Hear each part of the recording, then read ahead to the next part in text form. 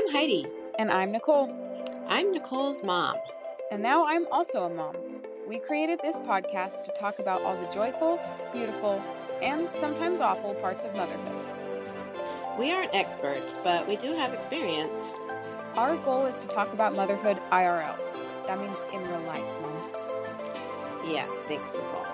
And thanks for joining us in our motherful adventures. Welcome back to Motherful. Today we've got Maile with us. We are so excited to talk to Maile. And Maile actually reached out to us when we first started the podcast. She asked what she had to do to be on. And we were like, well, are you a mom?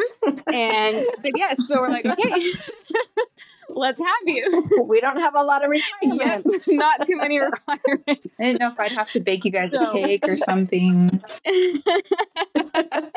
So Maile, I'll read her bio really quick.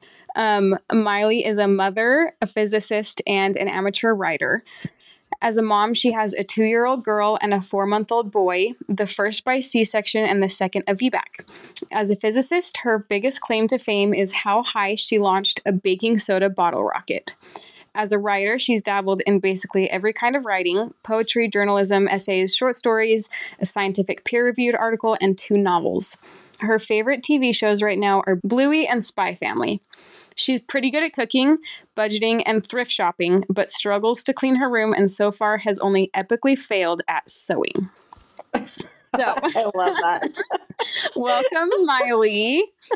Okay, but how high did your baking soda bottle rocket go? You know, I've never measured it, but I will say it was actually on my mission, and we did it as an activity with the youth in the ward. And it went higher. Awesome. It went higher than the trees in the park for sure, and they were pretty tall. So, the young men were very impressed. Oh, for sure. That is so funny. Yes.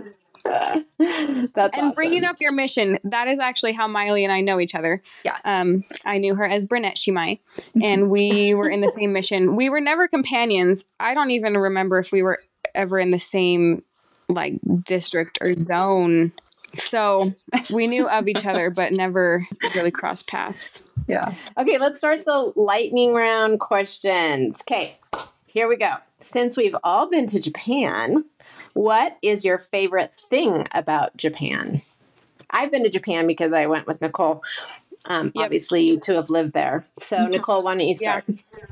Yeah. Well, you took the good one. Just reading ahead to what you answered.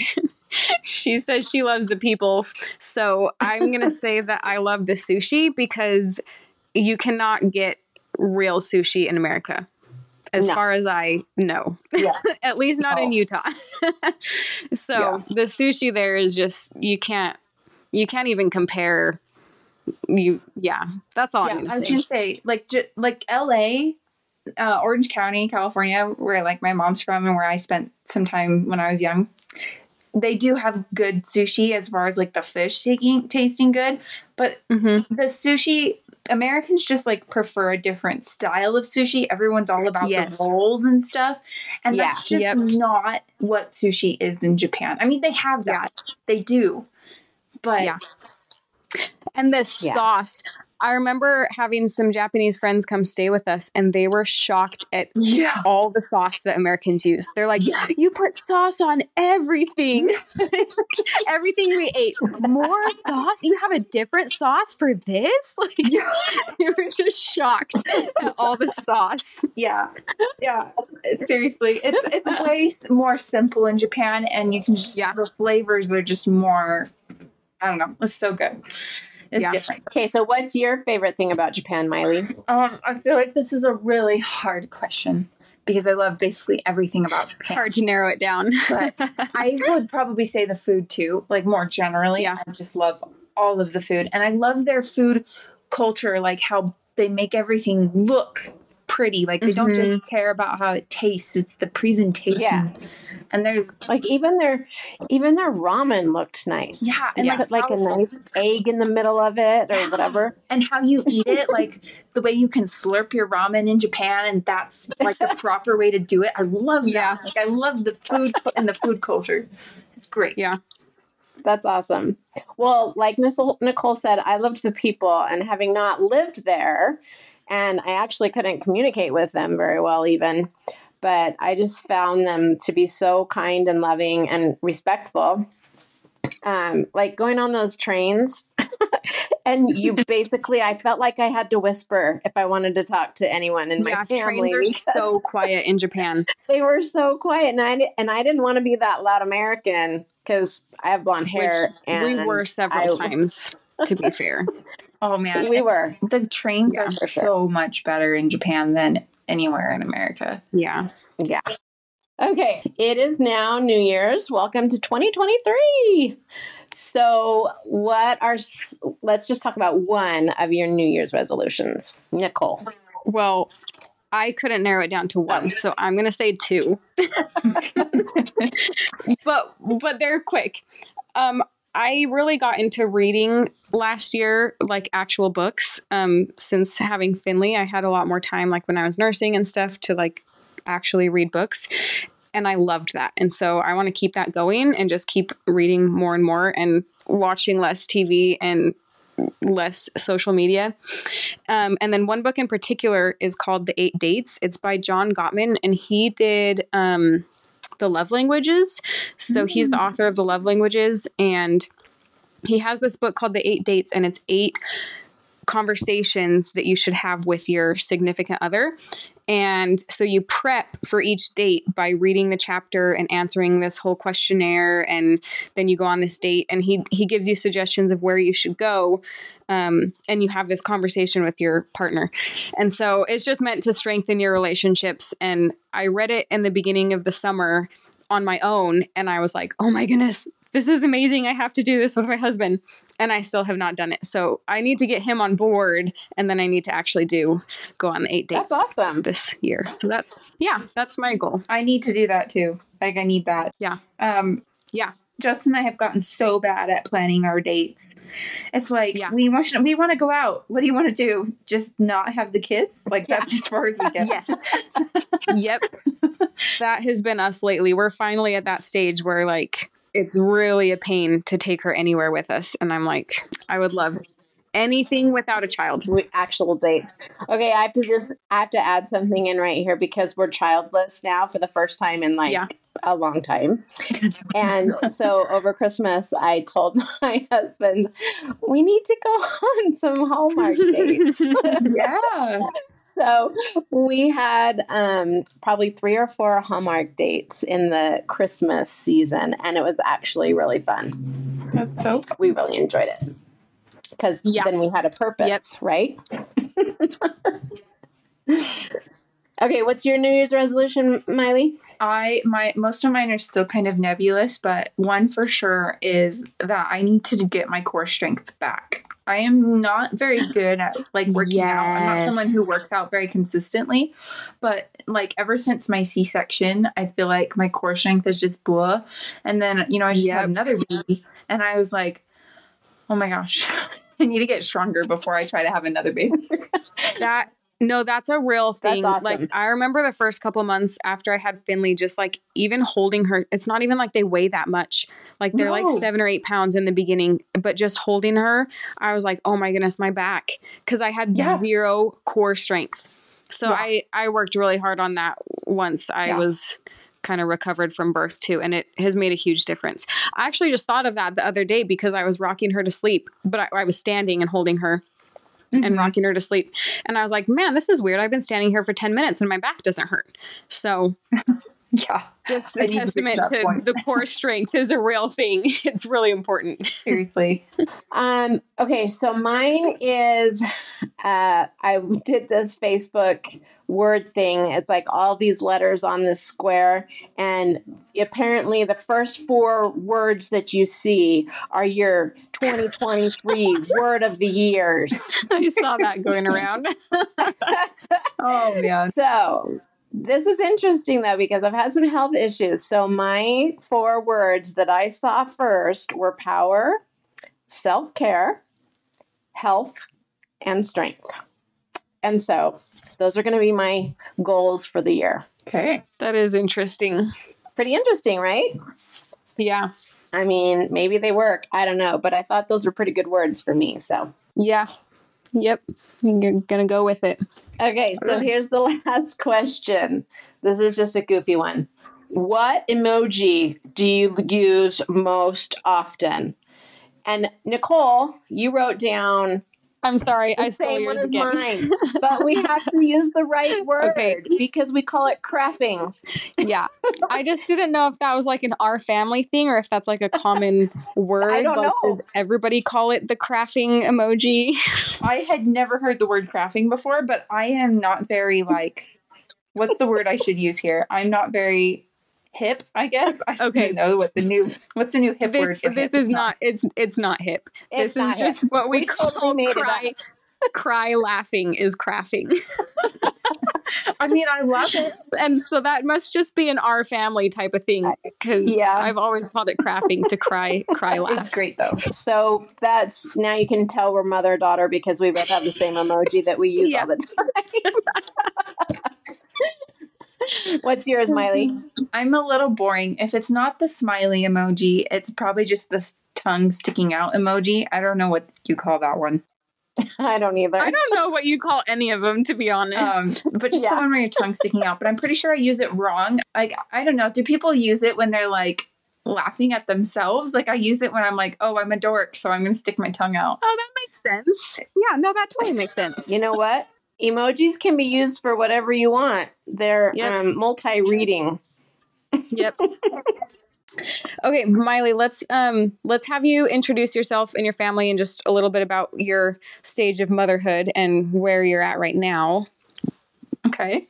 So, I guess to sum up, Justin and I unofficially met when I moved into his ward in Pleasant View.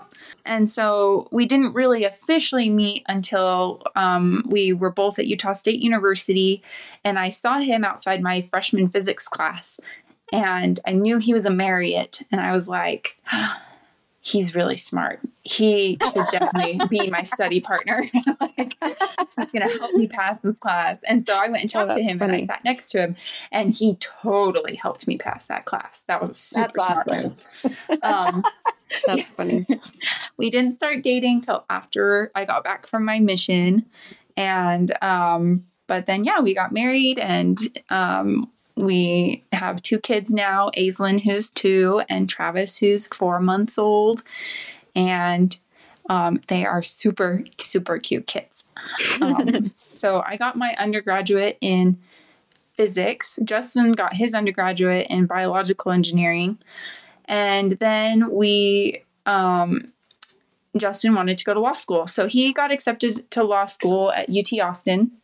I took a gap year after undergrad to kind of decide for sure if I wanted to do grad school. And also we didn't know at first where he would get accepted to law school.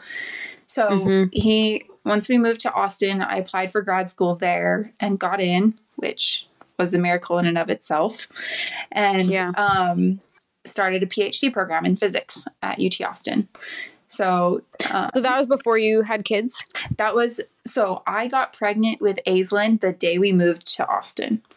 And so I went through the whole application process pregnant with her and found out I was accepted to grad school about 2 weeks before she was born. Okay. Oh, okay. Yeah. The experience of taking the physics GRE, which is a 3-hour test while pregnant, was horrific. Does not sound very fun. Okay, so you got pregnant with her right when you moved to Austin, but was that the timeline that you were expecting? Like, were you planning on being pregnant and being a mom in grad school? I was actually hoping I would have been a mom sooner than that. In my head, I would have been pregnant right when my gap year started so that I'd have had like a whole year with my first baby. Yeah. But that's not how it happened. Getting pregnant for me was harder than I thought it was going to be. Not that I have any serious fertility issues, but it was just my periods are irregular, and so we couldn't like time it very well. Yeah. That's what my problem was also. Yeah. So I kind of didn't expect that, and I didn't know. It took me a while to like be like, well, what do I do if I can't like figure out when my period's Yeah. Then I figured out you can do that. There's a thing called an ovulation test, and then it was okay. So yeah, a couple times of trying after we started doing ovulation tests, and then I was successfully conceived. Cool. So I'm pretty much only fertile in March and April because all of my babies came between December and Valentine's Day. okay, but those are good months to have babies. All 6 of us have birthdays Oh, in that's 6 weeks funny. after Christmas, and even Finley fits into that one now. Yep. So now there's 7 of us in the 6 weeks after Christmas. Yep. Okay, but I want to know what it was like being in grad school with a newborn. Okay, Aislinn was born a week into the pandemic. So my whole first year of grad school was completely online. And that was, my husband and I joke that a pandemic had to happen in order for me to get a PhD because we don't know.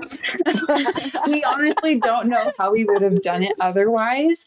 Like, for one thing, when she was born, it was so wonderful because I had a C-section. It was going to be a 6-week recovery, but Justin was in his first year of law school, which is the hardest year. And he had finals coming up and final projects coming up. My mom was able to fly out for 3 whole weeks because her work just kind of, disappeared, right? Oh, that's awesome. COVID. Yeah. And then being home for the whole first year and doing school online, I could just breastfeed and turn off my camera during class and nobody cared. Yeah. That's so awesome. I didn't have to deal with anything crazy like that. And Justin's classes were all online. So we just passed the baby back and forth. It was just a matter of who was holding her. Mm-hmm. And it was like very miraculous. In a lot of ways that way. But of course, online school also sucks in some ways. So we were excited to go back to in person finally. A little worried about how it was going to go, but I was given an office on campus. And I was like, well, we'll just use the office as like a home base. There's a quiet room, which is what they call the room for either, they call it a lactation room, but also it's like if you have diabetes, there's a fridge in there where you could keep insulin maybe, or maybe that's not right. I don't know. Okay. It's for like people who might have other medical reasons for needing an extra room. Okay. And so, but no, I asked the librarian, I was like, does anybody use that room? She's like, no, because she's the one who kept the key. She's like, you can totally use it for whatever. And so we decided we would use it for Aislinn's naps. Cause she just needed a quiet place away from stuff where she would nap. Mm-hmm. So how old was she at this time? Was she 1 already? Yeah, she was 1. So this is when she's like 16 months, 18 months. She's walking around by this point. She's starting to say some words even like, she's, not like a little baby. Right. And so we figure, she's going to want to be outside most of the time anyway, but we need somewhere to go when it's 110 degrees or raining. Yeah. Right. So, like my office or something. And we were only like 2 weeks into the semester and it was like going okay. Our schedules were extremely hectic, but we're like, okay, maybe we can do this. Mm-hmm. And then Aislinn had a day where she like bumped into my leg in the office and fell down and, she cried because babies cry when they fall. She's a baby. Yeah. She wasn't even like that hurt, but she had fallen. Someone came into my office who heard her crying and was like mad that she was crying and was like, you can't have a baby here. Like this isn't working and you just can't do this. And at the time I was so shocked because I thought this person was coming in to be like, oh, is everything okay? No. Yeah. Oh my goodness. I was so shocked. I was just like, oh, I'm so sorry. Okay, whatever. Like, but then afterwards I'm like, wait a second, what just happened? Like, What just happened? That's my office. And who is this person to just come in here and tell me that I can't have my child in my office? Yeah. And because it wasn't a faculty member. It wasn't my direct supervisor. It was just a random staff member that I had talked to once. So anyway, I was really confused. Anyway, after I went to a faculty member who I trusted at UT Austin, who's female, and I knew she was a mom, and I knew she had dealt with mom issues before in the department. So I went and talked to her. She's like, you should talk to the department chair. Well, the department chair was like, oh no, that's right. Like, you can't have a baby on campus. And I was like, what do you mean I can't have my baby on campus? And he's like, it's an employee policy that employees can't bring their kids to work. And I'm like, okay, but I'm a student and an That is employee. so crazy. And like, also, what? Like, Yeah. I get if it's like, I'm a TA, right? So don't bring your kid into the lab where you're TAing, or don't bring. Right. I can even understand saying some professors will let kids into their class, which is great, but some professors don't. And I understand and respect that decision as well, because kids are distracting. Yeah. But this was like not that. And I was like, what? Anyway, it kind of blew into a big deal where I ended up talking to. I went to different places. There's one place that's on campus, and multiple campuses have this, called an omnibus course, and it's supposed to be like a conflict resolution place that can be neutral, but also like connect you to multiple different resources on campus. Okay. Yeah. And that was helpful because they did connect me to other places to go and help me just kind of talk through what I wanted, like the outcome of this to be. Which is what? What did you want the outcome of this to be? So that you could have your baby on campus? Right. I just want to get through my PhD, but I also have my child, and like, what am I going to do? My husband is also a student, right? Like, we have her on campus because we're both on campus all day, and we don't. That's what I was going to say. You're just switching. You're swapping. You're baby swapping. Yeah, it's not like I'm asking someone else to watch her or leaving her alone somewhere. It's both of us are on campus all day. We had a commute to campus, and like, we can't afford childcare because I'm living off of a graduate student stipend, and because you're a student, right? Student. And so it was like, okay. There at first the department was like, well, so I told the department, I'm like, okay, if I can't do this, I'm going to have to quit, because my husband's going to be making way more money than me once he graduates law school. Yeah. Also, I'm pretty sure I could go to like a bajillion other universities and not get treated this way. And so I'm just not going to put up with crap. I'll just like leave. Like, I knew for sure, like the University of Utah, which, if I started at Utah State, but I actually graduated with my bachelor's from U of U. Got my associates from Utah State. So the University of Utah, I'm like, I know that they have a room in their library that specifically says it's for student parents. And I asked them, like, you saying there's nowhere on campus where I can bring my child? They're like, yeah, there's like nowhere on campus for kids to be present. And I'm like, at UT, so crazy. And I'm like, you got to be kidding me. That absolutely cannot be your policy. And so I'm like, I'm pretty sure the U would take me in a heartbeat. So I was like, I'll quit. They're like, don't quit. That would make us look really bad. They're like, well, can we pay for your childcare? I told them how much childcare was, and they're like, never mind, we can't pay for your childcare. What? Yeah. I mean, there's the argument of like, if they paid for me, they'd have to pay for everybody. And would that ever be feasible? No. Because childcare is, it's extremely astronomical. So that just wasn't practical. Oh my goodness. They do have an on-campus daycare for like employees, students, whatever at UT Austin. But the wait list is like 3 years long. What? That is so crazy.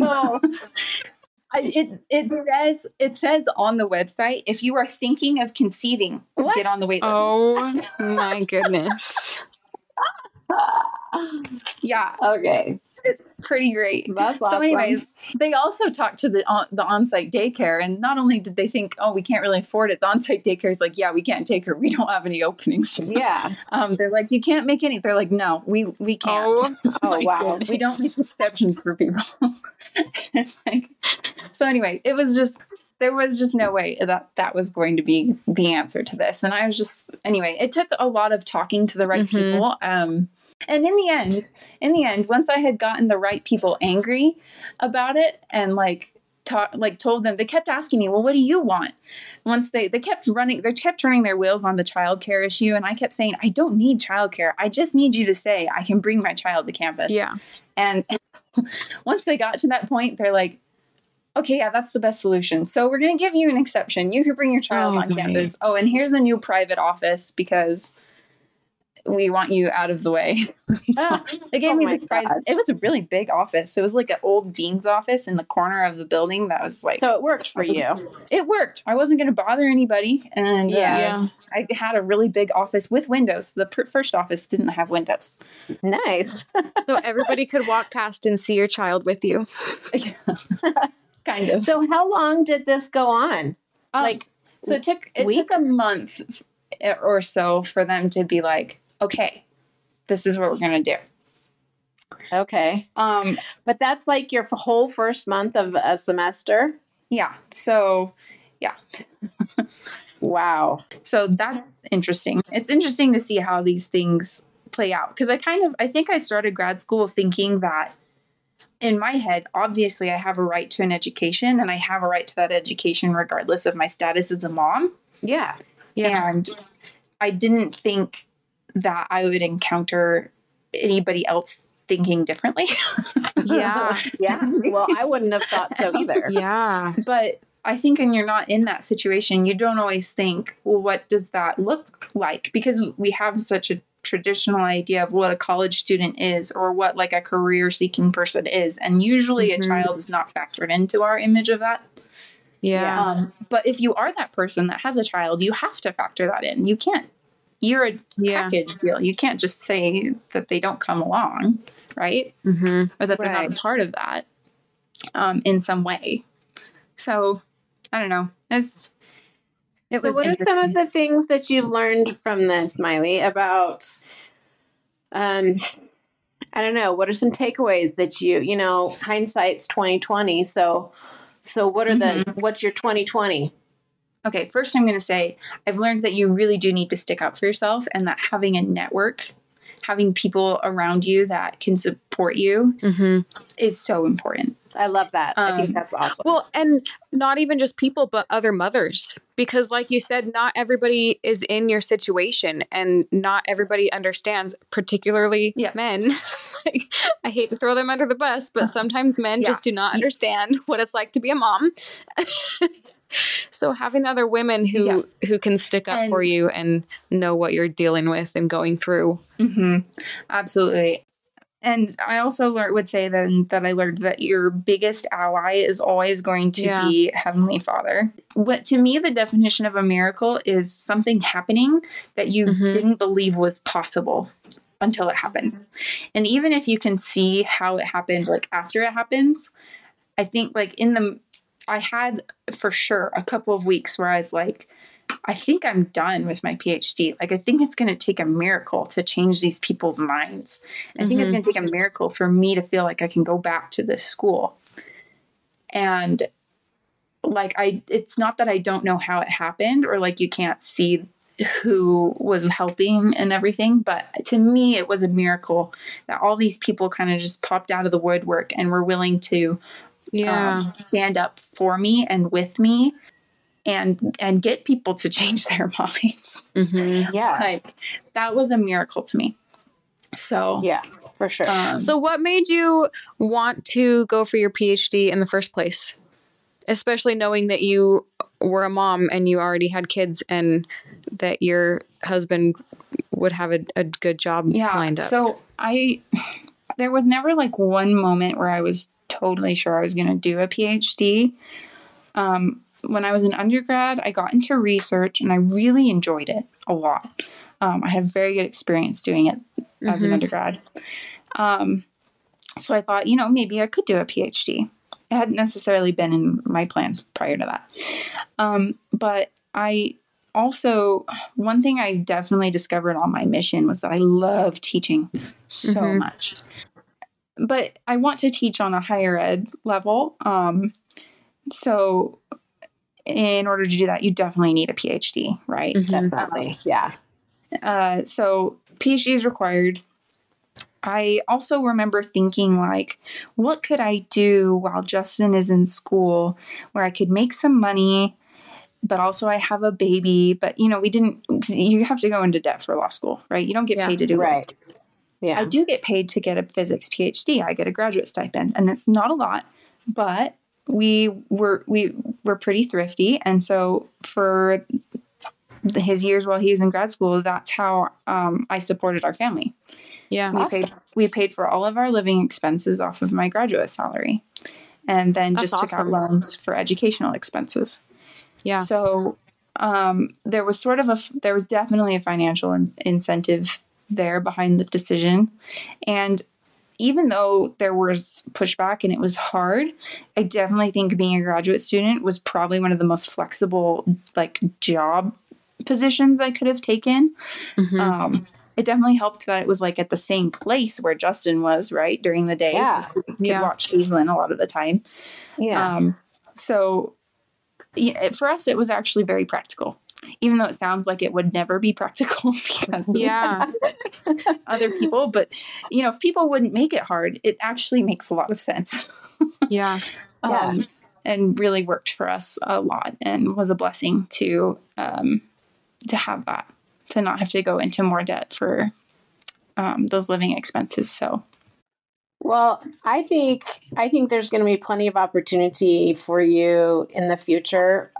We talked about this, I don't know, a couple episodes ago, where like because I graduated in education and I have used my degree so much in my life, and I've raised 4 kids, and I've continued to use my degree, and so Was it just education, or what was your degree specifically? It was L-Ed, elementary. Oh, elementary education. Yeah. And I didn't always work as a teacher, but there were different jobs that I had that were related to the elementary ed. And I don't know. We were talking, I was telling Nicole that the job opportunities that you will have in the future, they don't even exist right now.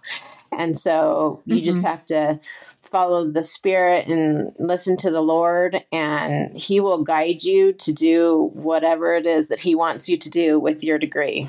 And so I think it's awesome that you got it. I think that's amazing. Or you're getting it. Well, and I'm glad that you bring up that like elementary ed, you've used it so much with your kids, because I really believe that you can use like any degree you will use completely for motherhood, like your kids, or any training. Like there is great meaning, even if you're just intending to be a stay-at-home mom, or even if you never have kids, especially if you don't have kids, hope you have a great career. But if you're going to be a stay-at-home mom, there is still so much to know about the world. And actually they've done studies that show that the education of the mother is a better predictor of the future, like financial and educational success of the kids, than the degree of the father. Oh, I don't doubt it. Because that's interesting. We're the teachers in the home, right? Yeah. Like, we're the ones that have the closest influence. And I know there's stay-at-home dads that do amazing. And Justin was essentially a stay-at-home dad for a year or two with Aislinn, honestly. But like, and having been a mom, and like when you're just nursing and you're so close to that baby, and I'm telling you what, I feel like my ability to research and because I know it's physics, but I have a certain level of understanding of biology too. All of that helped me so much just through pregnancy and postpartum and all that. Like, there's nothing you can learn that won't be super useful to you. In any stage of it. And when the more you know, the more power you have to help your children. And I think that's why, the prophets and apostles of our church have always, despite what like church culture may say, they have always encouraged women to get as much education as possible. Because they know, we believe in our church that knowledge gives you power in whatever capacity you're going to act. And I definitely believe that the Lord will guide each woman to whatever knowledge she has to have, whatever training she has to have to fulfill, His purposes for her. And I really believe I wouldn't be in the program that I'm in still unless He wanted me here. I honestly, there have been so many times where I'm like, I'm going to fail this class, or I just can't do this anymore. Like, I'm done. And it's just like, nope, you can't quit yet. And nope, I'm going to make a little bridge so you can just walk over it over here and you're going to get on the other side and it's going to be okay. Mm-hmm. And you just, somehow I'm still going. And it wouldn't be possible without him wanting me here. I still don't think I understand 100% what his purpose is for having me here, but he's definitely got something. Yeah. I think you'll figure it out one day. Maybe not soon, but one day you might. I mean, clearly he's got a purpose for you too, with all of your learning and training and degrees. Nicole, I thought it was really cool hearing that you were like learning how to be a real estate agent. Yeah. I was going to say, I mean, it's a little bit different because to get your real estate license, you just have to take a 120-hour credit class and then just take the test and then you have your license. And then most of your learning is done through experience. So the more transactions you do, the more you understand how it works. But even just knowing how to buy a house, like so even helpful. If I did no transactions with any other clients and only did it for myself and bought our own houses, like that would be the hugest blessing. Just knowing, understanding how the process works, understanding how you can save money in different places. And I've talked about this with Tanner a lot about our parents teaching us about the, education about money, because his parents did not talk about money growing up. Like he never had any conversations about budgeting or money planning or anything. And so he came into the marriage, like not even understanding like the basics of a budget. And I was the complete opposite. Like I was 10 years old and we would sit down and have lessons on this is what goes into tithing and this is what goes into savings and this is what goes into your spending. And I remember being so annoyed at 10 years old that I could only, we would save, my dad taught us to save half of what we made. And so I would walk away from, making $20. I'd walk away with like $7 to spend. And I would be so mad. And then turned 16 and I had enough money to buy my own car. And so I was like, oh, well, this is kind of cool. Like, none of my friends can buy their own cars. Like, well, their parents all probably bought them cars, but oh, they definitely really cool. But the point being, me learning about how to buy a house maybe does not directly affect my kids right this minute, but in the future, I'm going to be able to help them buy houses, which is the biggest financial decision of your life. So I think it all comes full circle. I definitely agree with everything that you guys have been saying. That education is just, there's never anything negative about learning more or taking an opportunity to learn more. Right. There's always going to be positive that comes from it. And you might not be able to see it. Yes. For example, I got my undergrad in Japanese and I have no idea why still 4 or 5 years later. I definitely do not do translation anymore. But I'm sure there's a reason though. And there's a way you're going to use it. Yeah, for sure. I want to say, like, definitely a college degree is not the only way to, quote, get education. Like, no, it's not. Yeah, that's a good point. Any knowledge you can get. I think that's what the takeaway is from this, is that to just keep learning throughout your life, and it will always bless your life. Yes. Yeah. Becoming a mom does not mean you're done in your educational journey either. Exactly. Yeah, I like that. Yeah. Yeah. It's not, there's never a point where you're like, now I know everything and now I can raise my kids and pass on everything I know to them. Yeah. Nope. My dad has a great thing he says where he says he now knows, he says he's forgotten more than he knows. Oh, that's good. What? I can't get my brain around that. Yeah. He says, I've learned so much by this point that I've forgotten more than I know. Oh, like more than he can remember. Okay. Yeah. That's funny. That's good. I want to also mention my grandma is probably one of my biggest, both my grandmas, role models. Honestly. Yeah, role models. A role model. My dad's grandma didn't go to college. Actually, neither of my grandmas did, but they're both amazingly talented women. And my dad's mom has taught me a couple of tricks, but yes. Speaking one of thing advice, one this thing- is one thing that I wanted to make Yes. sure that we mentioned because Nicole's favorite mom hack. yep, I saw this. So just for our listeners really quick, when we ask somebody to be a guest on our podcast, we just send them like a questionnaire just so we can get to know them a little bit better. So she had filled out her questionnaire like a month ago, and I just happened to see her answer to this, and I've literally thought about it every single day since then. So I was like, of all the things, this is the one thing that I want to make sure that you bring up. So thank you for remembering at the end to bring this up. Yeah. Yeah. So it's not really a hack, but my grandma taught me a saying, which is about messes. If it's a good mess, it's a good mess if it takes them longer to make it than it takes for you to clean it up. I love that. So I think it's awesome. you know, they're making the mess. It's entertaining them as long as it's not hurting anything, hurting you, hurting them, hurting things, and it's keeping them entertained. Just let them make the mess, and later you can clean it up. Yeah. So I've literally thought that every single time she gets into a cupboard or like just gets into anything, I'm like, okay, how long is this going to take me to clean it up versus how long is this going to keep her occupied? yeah. And most of the time I just let her keep playing with it because I'm like, you know what? She will stay occupied with that for 20 minutes and it's going to take me 1 to clean it up. So yeah, one of Aislinn's favorite messes to make in the kitchen is getting into, I have like a box of just the lids for the Tupperware. And she pulls out the lids. She doesn't want the Tupperware for some reason. She doesn't want the lids. And she calls them pizzas.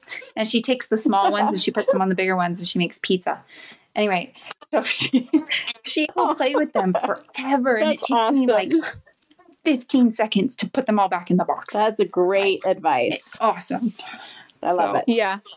Okay. And our last advice, our final question. Mm-hmm. What advice would you give to your former self before you became a mother about becoming a mother? So I had been thinking about this one for a really long time, but everyone tells you it's going to be harder than you could possibly imagine, which is definitely true. But I think I would tell myself that I'm stronger than I can imagine. Absolutely. Because I don't think It's intimidating when people say it's going to be so hard. Yeah. But you don't realize that it's hard, but you're capable of it and it's good. It's a good hard. Right. And also you just, sometimes these things hit you and you're just like, oh my gosh, how am I going to get on the other side of this? Yeah. How am I going to just get through this day or like this minute of this screaming baby?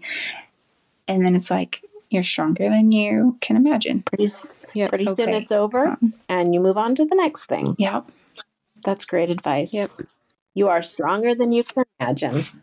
Well, that was great, Maile. Thank you so much for taking the time to talk to us. Thank you. No problem. Your story is amazing. Yeah, this is awesome. Yeah. No, you guys are great. Thanks for joining us for another episode. We hope you found inspiration for your own life. And hopefully we're as funny as we think we are. Find us on Instagram at the Motherful Podcast for updates on each episode.